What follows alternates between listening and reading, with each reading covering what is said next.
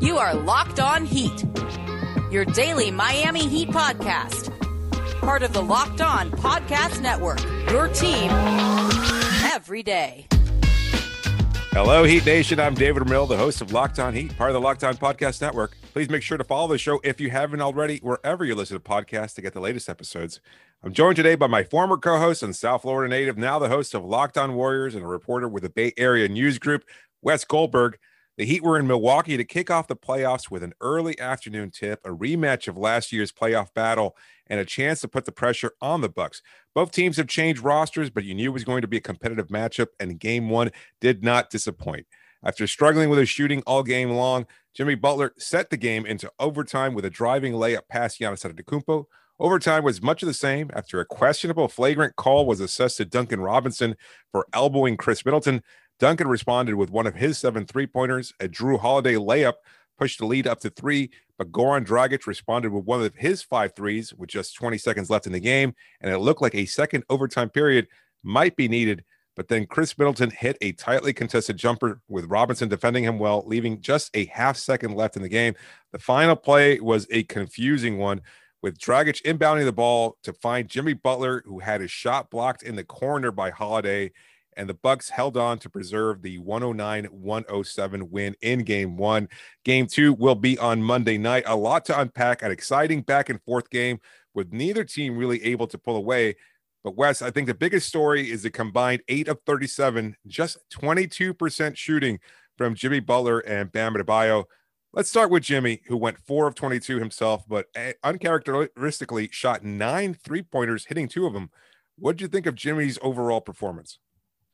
I didn't think Jimmy Butler was as bad as people were making it out to be on Twitter and stuff. Look, he still went 7 of 10 from the free throw line. He had a huge shot at the end over Giannis. Like, that's what you're really asking for Jimmy Butler. He still had 10 rebounds, 8 assists, a pair of steals, a block. Unbelievable defense, I thought, throughout the entire game. And so Jimmy Butler wasn't his most efficient shooting night, but it wasn't his worst. Like, I don't think he was nearly as bad as people are saying he was.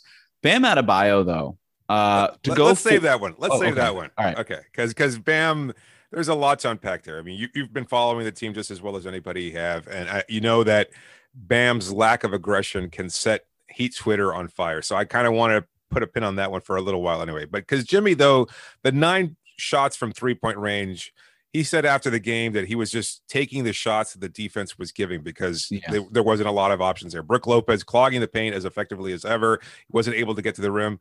But that's kind of disingenuous. Again, uncharacteristic for Jimmy because he had some bunny looks that he was just missing, some layups, some turnaround jumpers over PJ Tucker, much smaller, or Dante DiVincenzo that he should have been able to hit and was not. So clearly there was something off there. He said he was going to get into the gym. Go ahead. He took like 2 or 3 just heat check threes that I thought were ill-advised. Yes. So I would say, look, 5 or 6 of those 3-pointers he should have taken. But still, like, it's hard. These are the playoffs, right? And we remember Jimmy Butler last year in the postseason was making those. He was making the same exact kind of heat check type of threes that we didn't see from him during the regular season. So, I don't know if this was just Jimmy Butler testing himself, seeing if he's got it this postseason or whatever it was. Yeah. I know people have a problem with it, but I don't. I agree with you 100%. Yeah. I feel like a lot of those shots seemed like they were in rhythm. Maybe one was a little rushed. Maybe you could make that argument for 2, but overall of the 9 that he took, they seemed within the flow of the game. It seemed like he was just taking a good shot that was open and available to him. And I think, like you said, Jimmy was testing the waters. Is my shot falling today? Okay, I'll take it. And we've seen that from him periodically over the course of the season and a half that he's been with Miami. So I don't thing LeBron does, by the way. I mean, LeBron, what he lost and look, Jimmy Butler's not LeBron, but they're very similar in the way that they kind of go about controlling the game. And LeBron went down 0-1 twice last year in the postseason, I believe. Yeah. And so, I know we'll get to this, but it's one loss. I don't want to make too much out of, box score stuff. To me, it was more of, okay, how are these teams playing? That's more what I was looking at. Shots are going to go in and not. You mentioned, all the bunnies that they missed. They shot 32.7% on 2-pointers. Yeah. That's awful. And I think a lot of Bucks fans are saying, well, if we weren't 5 for 31, this wouldn't even be a game. Well, if the Heat weren't missing 33% of their, if they weren't missing 66% of their 2-pointers, most of them within 8 feet of the basket, then it wouldn't have been a game either. I think both teams they suffered the miss part of the make or miss league kind of thing to an extreme on both ends. Yeah, only 24 points in the paint for the Heat compared to 56 for Milwaukee, something you'd expect, obviously, with Giannis and Brook Lopez there. But, I mean, with Jimmy, part of it for me was I kept waiting for him to turn it up. And I think we saw that early on. And we've seen this from him regularly. Like the comparison to LeBron is one I've made before, too, where he kind of just surveys the game. And I'm thinking to myself, okay, this is good. He wasn't aggressive to start the first quarter. And you're thinking this is exactly playing into Jimmy's strengths, where he's kind of assessing the game, what's necessary of him. And he's kind of going to dictate from that point forward. And then when he does decide to turn it up, he falls short. Like it's just not there. And I'm not sure exactly what it was. And part of it is the argument about whether or not his shot wasn't falling. And he said again that he was going to work on his touch a little bit because for whatever reason he was a little rusty. Keep in mind the Heat and Bucks were both, off for a week. So maybe that contributed to some of the rust early on. But you wonder whether or not it was partly because of Drew Holiday's defense, who did a pretty good job. I mean, Giannis guarded him at times. Holiday did a pretty good job. Tucker at points. I think it was a gang effort there, a combined effort from the Bucks, but they may have challenged Jimmy in a way he wasn't expecting. I think that's probably fair. I think the Drew Holiday element can't be overstated. He was so good defensively in that game, I thought, as he is in every time he's been in the postseason. And that gave them one other defender to sort of cycle through. And even Giannis played a little bit more on Jimmy, I thought, in this game than he did maybe at any point in the series that they had last year. The Bucks obviously this year have switched their defensive scheme from just man-to-man all the time to being more switch heavy and more, I guess, willing to switch and things like that. So we saw a lot of that. And now that they have guys like Giannis and Middleton and Drew Holiday, I think Jimmy Butler, he saw his fair share of all three of those guys. And, again, just the presence of Drew Holiday added to those other two, it's just so much more difficult now when you have three elite defensive players that he's going to have to go through at various points. And not to mention Tucker, too. I mean, yeah. And look, you cannot discount the drop coverage that they implement with Lopez there. He's just such a big body. And there were a couple of times there where he absolutely hammered Butler just because of his sheer physicality. And it looked like it was starting to get a little testy at one point. One time, Lopez fouled Butler, and then Butler, Lopez was complaining, of course, as every player in the NBA does. And then Butler looked at him like, say, you fouled me. That's what the point is. I mean, I'm arguing. I got the foul call because you did actually foul me. But then later on in the game, he delivered like a big blow to the head there. And I thought Butler was going to get hurt. I think at first it looked dirty. I know a lot of Heat fans will gravitate towards that and say Brook Lopez is dirty. I don't think he is. I think he's just a little slow in plotting because that's just his, he's 7 feet tall. That's just the nature of who he is. At the same time, it was an awkward fall from Jimmy, and it looked a lot more egregious at the moment. So yeah, overall, I didn't think it was dirty. Yeah, I didn't think so either. But so to kind of appease Heat fans that are going to look to put Lopez's head on a pike or something like that. Overall, I'm not upset, like you said, about Jimmy's performance. Even he, after the game, seemed pretty calm. And like, this is typical Jimmy, right? He's cool. He's calm. He's like, those shots will fall. Everybody misses shots. I'm not worried about it. I'll go in there. He was asked specifically about the 9 3-pointers. He's like, nah, I'll take him again. They're going to fall.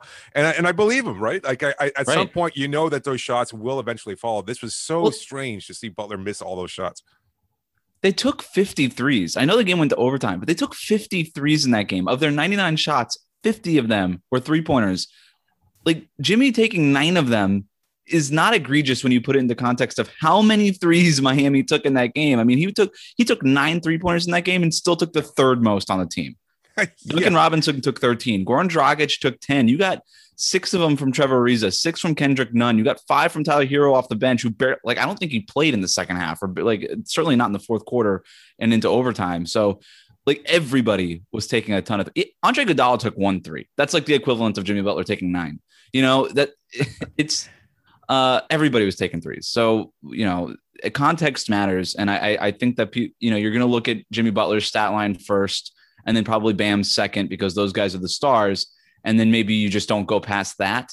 But I think that's a mistake when you're sort of trying to analyze this game and put it into context. I mean, they made a point to take as many threes as they could in this game. And by the way, it almost worked for them. They almost won this game, and they don't even get that far if Jimmy Butler doesn't make the most important basket or probably the second most important basket of the game behind of Middleton's, game winner. Sure.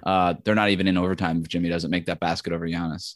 I mean, you see the 50 shots attempted and you go, oh, wow, that's excessive. But they hit 20. And sure, a lot of that was, as you said, Robinson and Dragic. But that's good for 40%. Yeah. On any other night, you say 40% shooting from three, that's pretty good. And you take that and walk away happily, probably with a win. Did it work out that way? And a big part of the blame, I think, will fall on this next player that we'll talk about in the following segment. You're listening to Locked On Heat.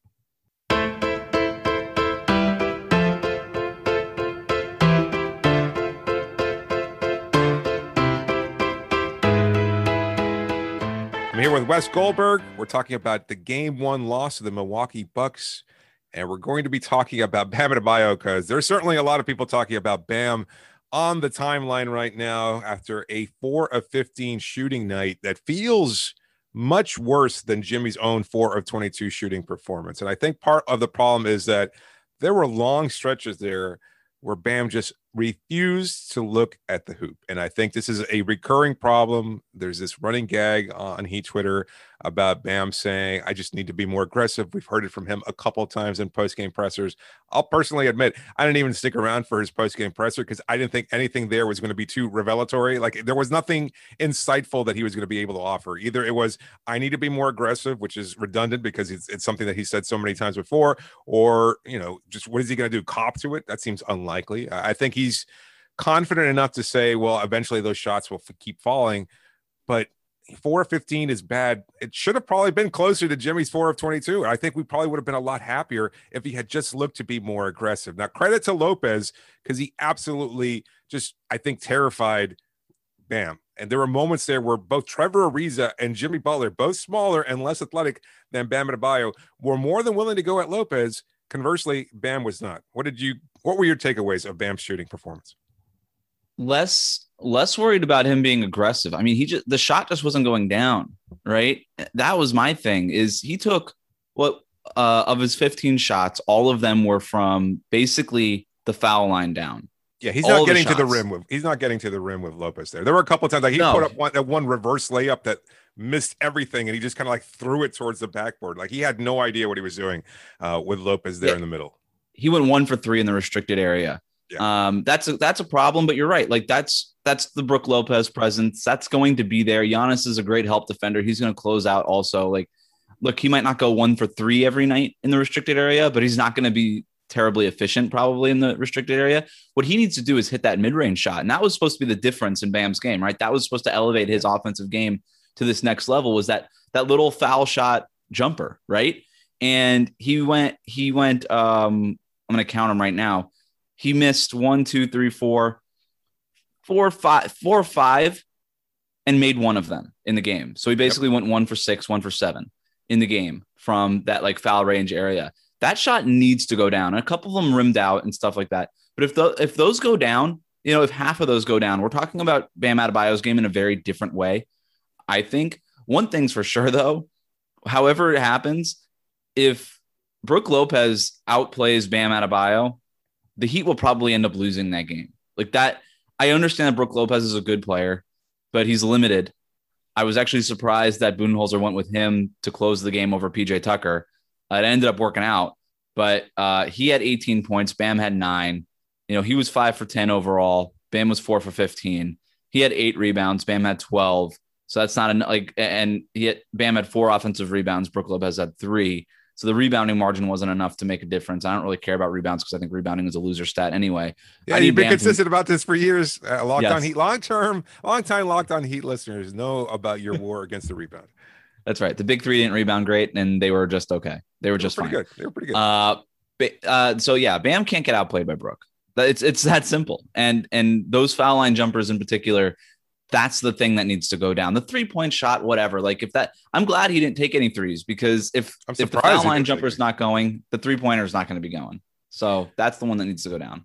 My counter to that, though, is that you say it's not necessarily the aggression that is a concern for you, but there are times there where he's just kind of holding there. Like he's at the, not even the top of the key. Like he's there at the wing. He's kind of holding the ball a little bit. He's waiting for Duncan to come around. Well, it's because he wasn't confident in the jumper because it wasn't going down. I think what you and I are saying is the same thing. Like if that jumper starts going down early, he's taking more of them, right? Maybe, but they just weren't falling, and that to me is like that's the genesis of the problem. It's not necessarily aggression. It's that the jumper wasn't going down. He didn't have the confidence to be aggressive. Well, he's got to like, it'd be one thing if he was like 12 for 15 and you're like, why didn't you take 25 shots tonight? You know, but he wasn't. Yeah. I feel like he's just got to keep taking them. There were moments there where the one thing you and I both, ever since Bam's rookie year, have been consistent about when we talk about Bam is he looks like he's got the touch, right? Like he looks like he's got a pretty deft stroke there, that he's pretty adept. We've seen that improved shooting from the mid-range this year over last season. We saw it in the bubble where he was a much improved mid-range shooter. And we're thinking to ourselves, okay, he's going to take that leap. It just isn't there comfortably.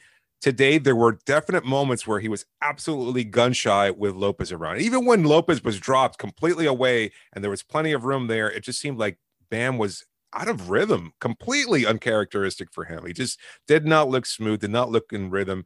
And then the shot kind of fell. There was one particularly bad clunker late in the game that had Heat fans just like throwing their phones and TVs and whatever.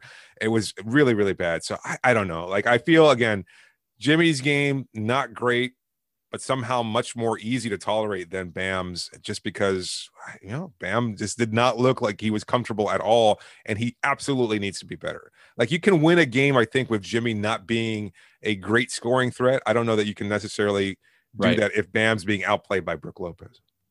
Or not if Bam's not playmaking the way that he can either, right? Sure. Like just 5 assists is kind of low for even him, you know, like compared to what he was doing in the postseason last year. So credit to Milwaukee's defense, though, right? I feel like a lot of the times where he's able to make those dribble handoffs or find cutters, they were denying any kind of off-ball movement. There was a lot less from Miami than there normally is. And as the game went on, they were just leaving him open from that mid-range area, and he wasn't taking them. Right. That's the problem then, right? I mean, and maybe it's chicken and an egg kind of sort of thing, but either way, he's got to feel more comfortable. Yeah. It's just, I don't know. Like, I mean, I don't want to add fuel to our already roaring fire because everybody is really like talking about Bam. And look, this is stupid to bring up the contract and max level player and whether or not he needs to do more. Bam is a phenomenal player, a young player with plenty of upside and plenty of time to reach what is termed a no ceiling for a reason. Like he is a unlimited kind of potential type player. He's going to get there at some point. So there are going to be some moments here and there where he's going to falter, and that's just to be expected. I mean, he's 23, right? And playing in like huge games. Like Dwayne Wade was a rookie at 23. I mean, it's completely different. Like if you want to compare clutch players to clutch players, it doesn't work out that way, even throughout Heat history. So it's just kind of unfair to criticize him, but I would like to see him be a little bit more aggressive. Let's talk about some of the more positive role players that contributed here. And I think Duncan Robinson is a good place to start because he did wind up having a huge game, 7 of 13 from the field for 24 points, had it going early, connected on his first, I think 3 3-pointers, had 9 points early on, matching his points per game average in against the Bucks last year. So whatever it was that Milwaukee had done last year, sending multiple defenders and Chris Middleton bodying him up and keeping him from getting open looks, it wasn't working today. Middleton was doing a pretty good job of defending Robinson, but they were sending multiple screens to try and get him open looks, and he didn't need much time. As soon as he had an open look, he was taking it, even one from like 30 feet out that was particularly head scratching. But on a night like today, or a day like today, when he's shooting as well as he is, you kind of let him he has the ultimate green light, and it paid off because he was a real impact player for Miami. Yeah, and he hit that huge 3-pointer on the move at the end there. Yep. And by the way, I think this is repeatable for him. Yes. It's not like Milwaukee was leaving him open. That dude is just long. He has that like LaMarcus Aldridge kind of reach where I don't care who you put on him. Like it's going to be hard to block his shot or contest his shot. 7 for 13. All of that was from 3-point range, 24 points. I think that, look, I don't know if he'll go 7 for 13 every night. I think he should have taken 15 threes. I think he should be taking 15 threes a game in this series. And because Milwaukee gives up a lot of threes, they gave up 50 in overtime today. So I think that this is absolutely repeatable for Duncan Robinson. I don't think this was a fluke whatsoever from him. Okay. maybe this is a somewhat hot takey. He should have gone the last shot of the game. It should not have gone to Jimmy. Oh, Butler. It was definitely drawn up for him. Was it? The Bucks? Yeah, the Bucks denied him. Yeah, Jimmy Butler was the second option there. Absolutely. I don't know that was the case. From what I saw, there's no way Spo draws up a first option of Jimmy Butler running toward the baseline for a turnaround jumper from the corner. There's no way that was Spo's play call. There's no way. Maybe. I mean, you look, we've seen from Spo, he knows he's going to go to a star. I mean, he went to Dwayne as a 3-point shooter more often than we would ever have liked for that play to have been drawn up. And I think he drew it up for Jimmy. I'll be 100% honest with you. Maybe I'm off base there. But I think that if he were going to draw it up for Jimmy, he would have. So like Bam set a screen on the baseline to try and rub Butler's guy. So Butler was definitely an option, right?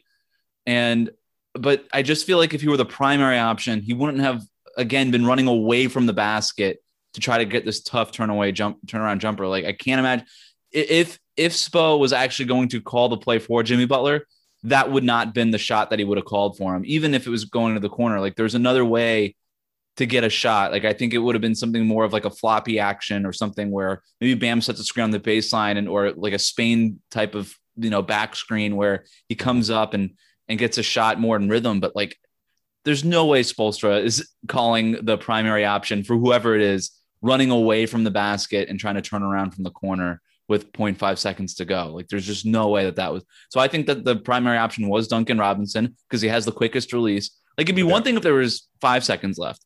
I would understand being down 2 with 5 seconds left, giving it to Jimmy Butler, right? He's your star. I get that. But with 0.5 seconds left, you get it to the guy who's not only the best 3-point shooter, but really just who has the quickest release. That's what you need. He'd have time left on the clock after he releases it. So that's how quick he is. So it was. Maybe you're right. I don't know. I'm trying to recall now if he was asked about it, and I don't think he was. And I did not ask him about it because you don't want to piss off Spo in those moments and question whether or not he was drawing up a call for the wrong player or something. But Goran Dragic, let's move on to something else that was pretty positive. One of my big questions, and I think a lot of people on both sides, Miami or Milwaukee, are wondering whether or not Goran Dragic would be able to replicate what he did against the Bucks last year and in the playoffs last year, where he was Miami's leading scorer up until the Eastern Conference Finals. And he had a phenomenal game, 10 of 17 from the floor, 5 of 10 from 3-point range, 25 points overall to lead the Miami Heat. Great game from him. Looked sharp, defended well by Holiday and others, but aggressive, looking for his shot frequently, and had the floater game going, and just maybe not as quick as he once had been and not able to get to the rim as easily, but he had the floater game falling, and I think he was super impactful for the Heat. Yeah, I mean, is Dragic now in the phase of his career where he just holds it for the playoffs? Is that sort of like the Goran that we're seeing now? I mean, if so, great. That's awesome. Yeah. He was fantastic, and the broadcast couldn't stop raving about him. And by the way, he was very good defensively, I thought, too. He was always in his spots where he needed to be. And you've been long on this. Like, Goran Dragic is not as bad as a defender as people think he is. Yes.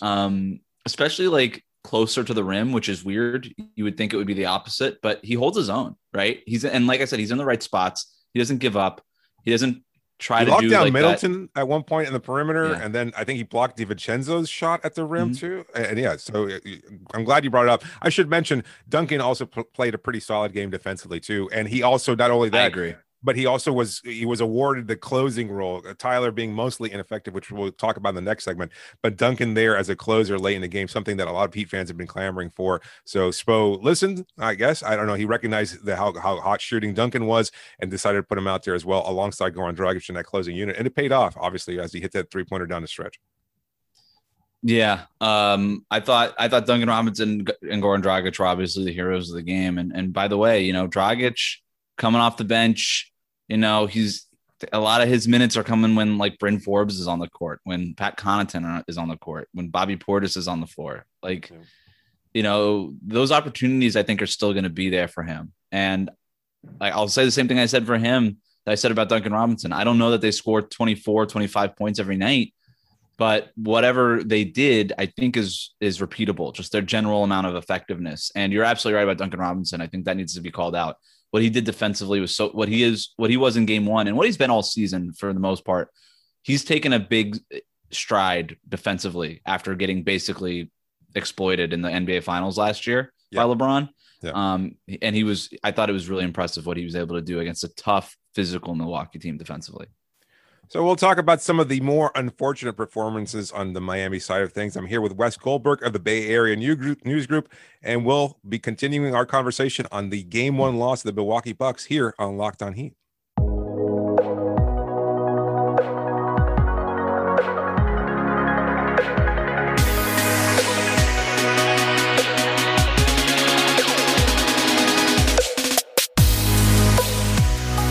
Get all the sports news you need in under 20 minutes with a Locked On Today podcast. Host Peter Bukowski updates you on the latest news in every major sport with the help of our local experts. Follow the Locked On Today podcast on the Odyssey app or wherever you get podcasts. I'm here with Wes Goldberg. We're breaking down Game 1 of the Miami Heat versus Milwaukee Bucks series and some of the players that didn't step up. We've talked about a few players that had some big games. Unfortunately, I was expecting more out of Tyler Herro.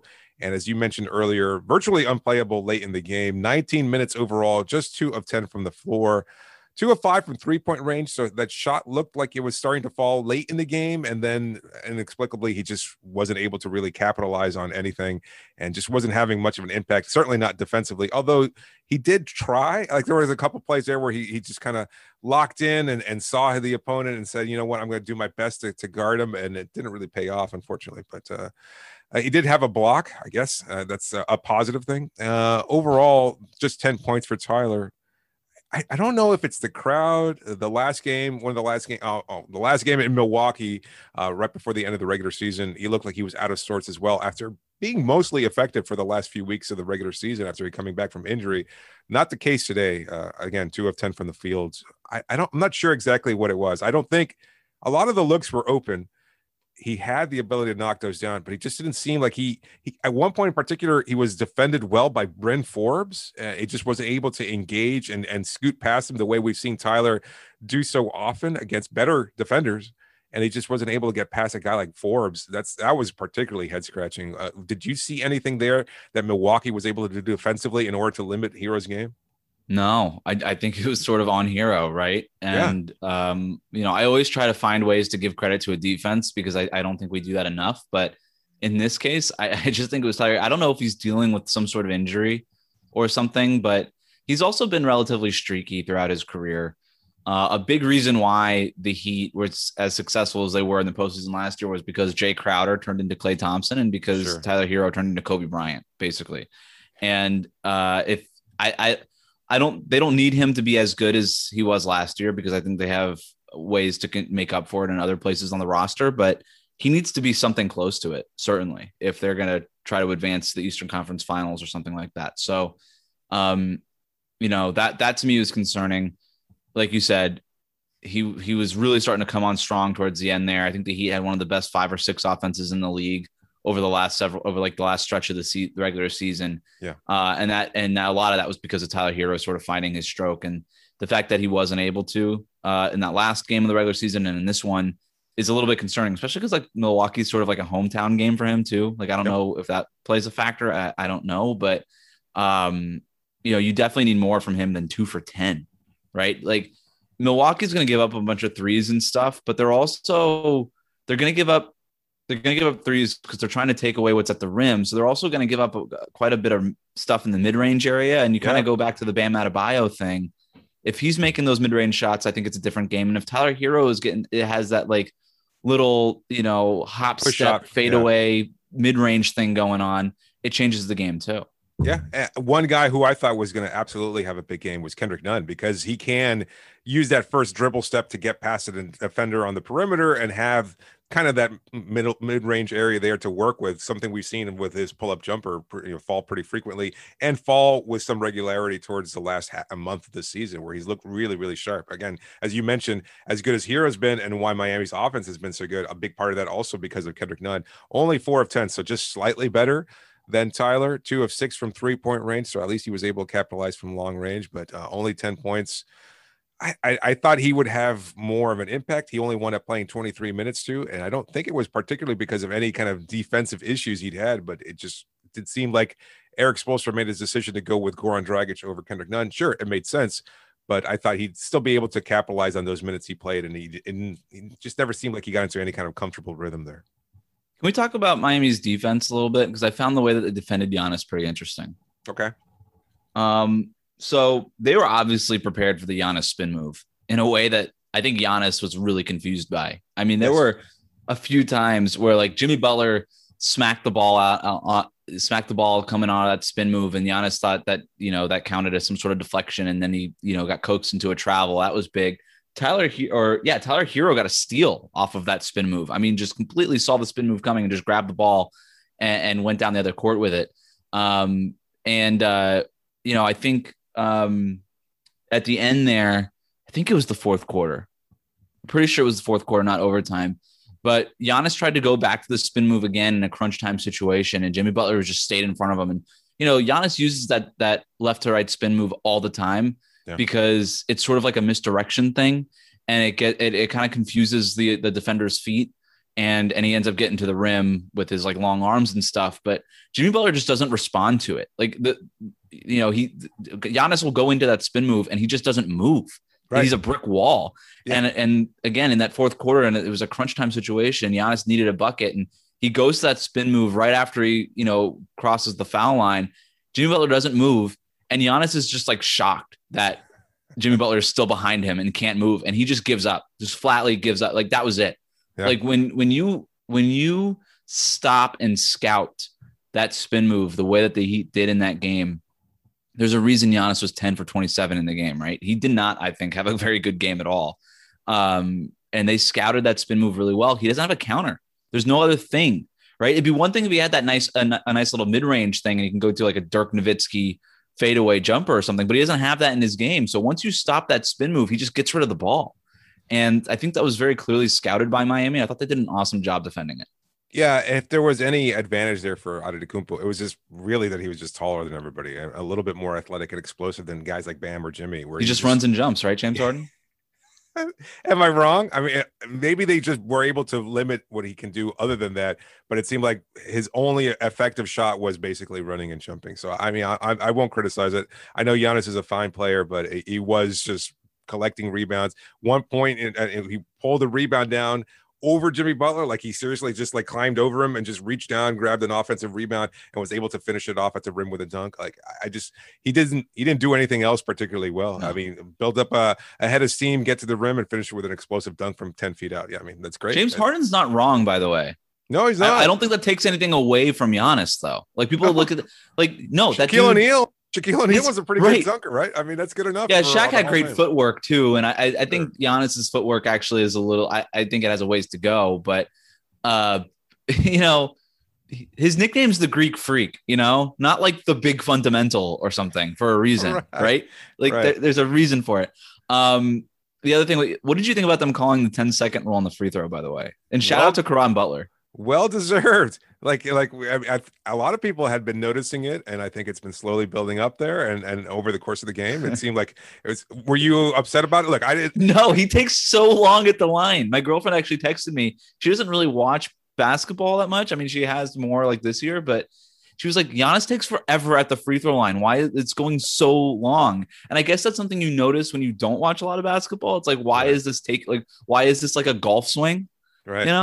And and you're like, you're right. Like this dude takes forever. And it's because he's a lousy free throw shooter. Number 6 of 13 from the line. Yeah. Like 60% for the regular season or something like that. Like dude's an awful free throw shooter. I don't know, man. But the one other thing on Miami's defense on Giannis, without Jay Crowder, I was really interested to see who their primary defender would be. There's an argument to be made that they should have just started Bam on Giannis and just be like, you know what?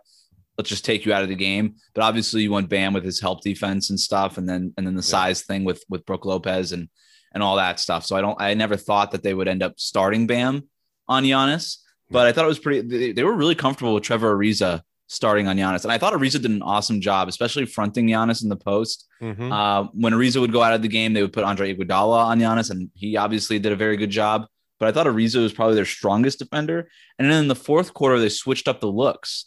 Right when Giannis was starting to figure it out, they switched up the looks. They put Jimmy Butler on him for like the first half of the fourth quarter. And then they ended up putting Bam. Jimmy Butler was on him. Bam was still in the center. And then they flipped it.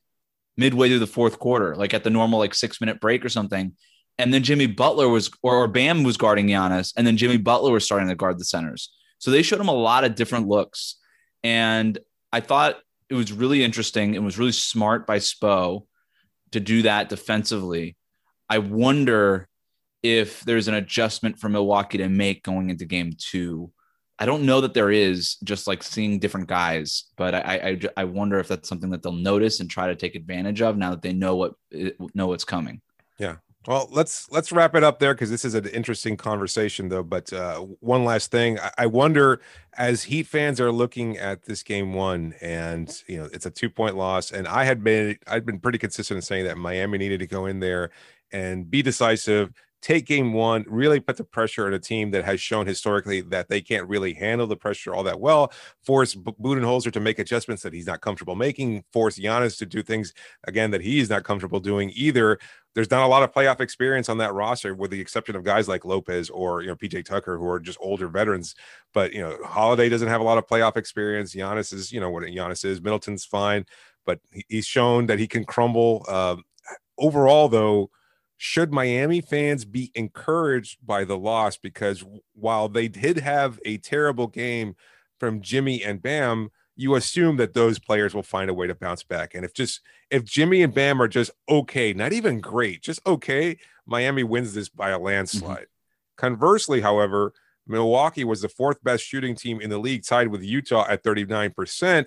And they shot really badly from the 3-point line, just 5 of 31, 16% overall from 3-point range. So credit to Miami's defense. They did a phenomenal job. But is this more about Miami got lucky that Milwaukee wasn't shooting well, or that Miami will still find a way to bounce back with Jimmy and Bam playing at their level? Yeah, I don't think that Heat fans should be encouraged by this, but I don't think that they should be discouraged by this. Like, coming away from this game, I still have no idea who's winning this series. Milwaukee leads 1-0. I have no idea who's winning this series. It's still anybody's thing. If Miami ends up pulling it out in overtime, Bucks fans would have been pointing to the 3-point shooting and Giannis missing a bunch of foul shots, even though he always does. Like, it's the same thing that the Heat fans are doing right now, honestly. Like, if Jimmy Butler and Bam, like, it's whatever the reason is, like, there's reasons for losses. It doesn't always have to be an excuse, but I thought that, like, watching the game again, you don't want to get too involved in the makes and the misses. Watching the game, I thought that Spo outcoached Budenholzer. I do, and I thought just like last year, I wonder what sort of adjustments Budenholzer will come with, and I wonder what kind of adjustments Spo is going to come back with, because it kind of strikes me that despite Milwaukee having won, Bud is the one that needs to make the adjustments, not Spoelstra, right? Yeah. That's the weird thing about this, is I thought that the Heat played a better game. I really do. And the fact that they walked into Milwaukee and took them down to overtime and down to the wire, and it took like this miracle Chris Middleton shot with 3 people all over him to win that game. Again, I wouldn't be encouraged. I'm not discouraged. I think it's still anybody's series, and it's too early to say one way or the other. I will go a little further and say that I think Miami fans can absolutely take some encouragement from this, because one, I don't see Milwaukee shooting this bad again, but I think a lot more of that can be attributed to Miami's defense, because they've done it consistently all year. And I think we won't see bad shooting performances like this from Jimmy and Bam in the future. So if you just get them to play even reasonably better, Miami wins this pretty easily. I think I like the edge that Spo gives them. I think that there's a lot that Spo can do differently, and I think every player spoke about that after the game, that they all could improve, that they can all get slightly better at. I think we're more likely to see even the role players on Miami's side bounce back. Like PJ Tucker did what he does. Bobby Portis struggled. He was pretty good from 3-point range, and he still managed to make his meager contributions of 8 points. They didn't get much else from their bench. I thought that was going to be a strength of theirs, but it turned out to be a pretty big weakness for them. Overall, I think Miami can really remain somewhat optimistic. They're not falling apart there. As bad as it is for Heat fans right now, I think you can look in that Heat locker room, and they're pretty confident they can still win the series. It'll come down to game 2. Obviously, from Milwaukee side of things, they'll need to defend their home court. They'll want to make a case and prove that they can still compete at a high level. Miami knows what's at stake here. They don't want to go down 0-2 in the series when they come back to the Miami. And look, I should add also Miami welcoming back full capacity at the American Airlines Arena. That should be an exciting home crowd. Definitely going to give an edge to the Heat there. But Wes, I think everybody listening to the show can know where to follow you, but just go ahead and remind my listeners where they can find you.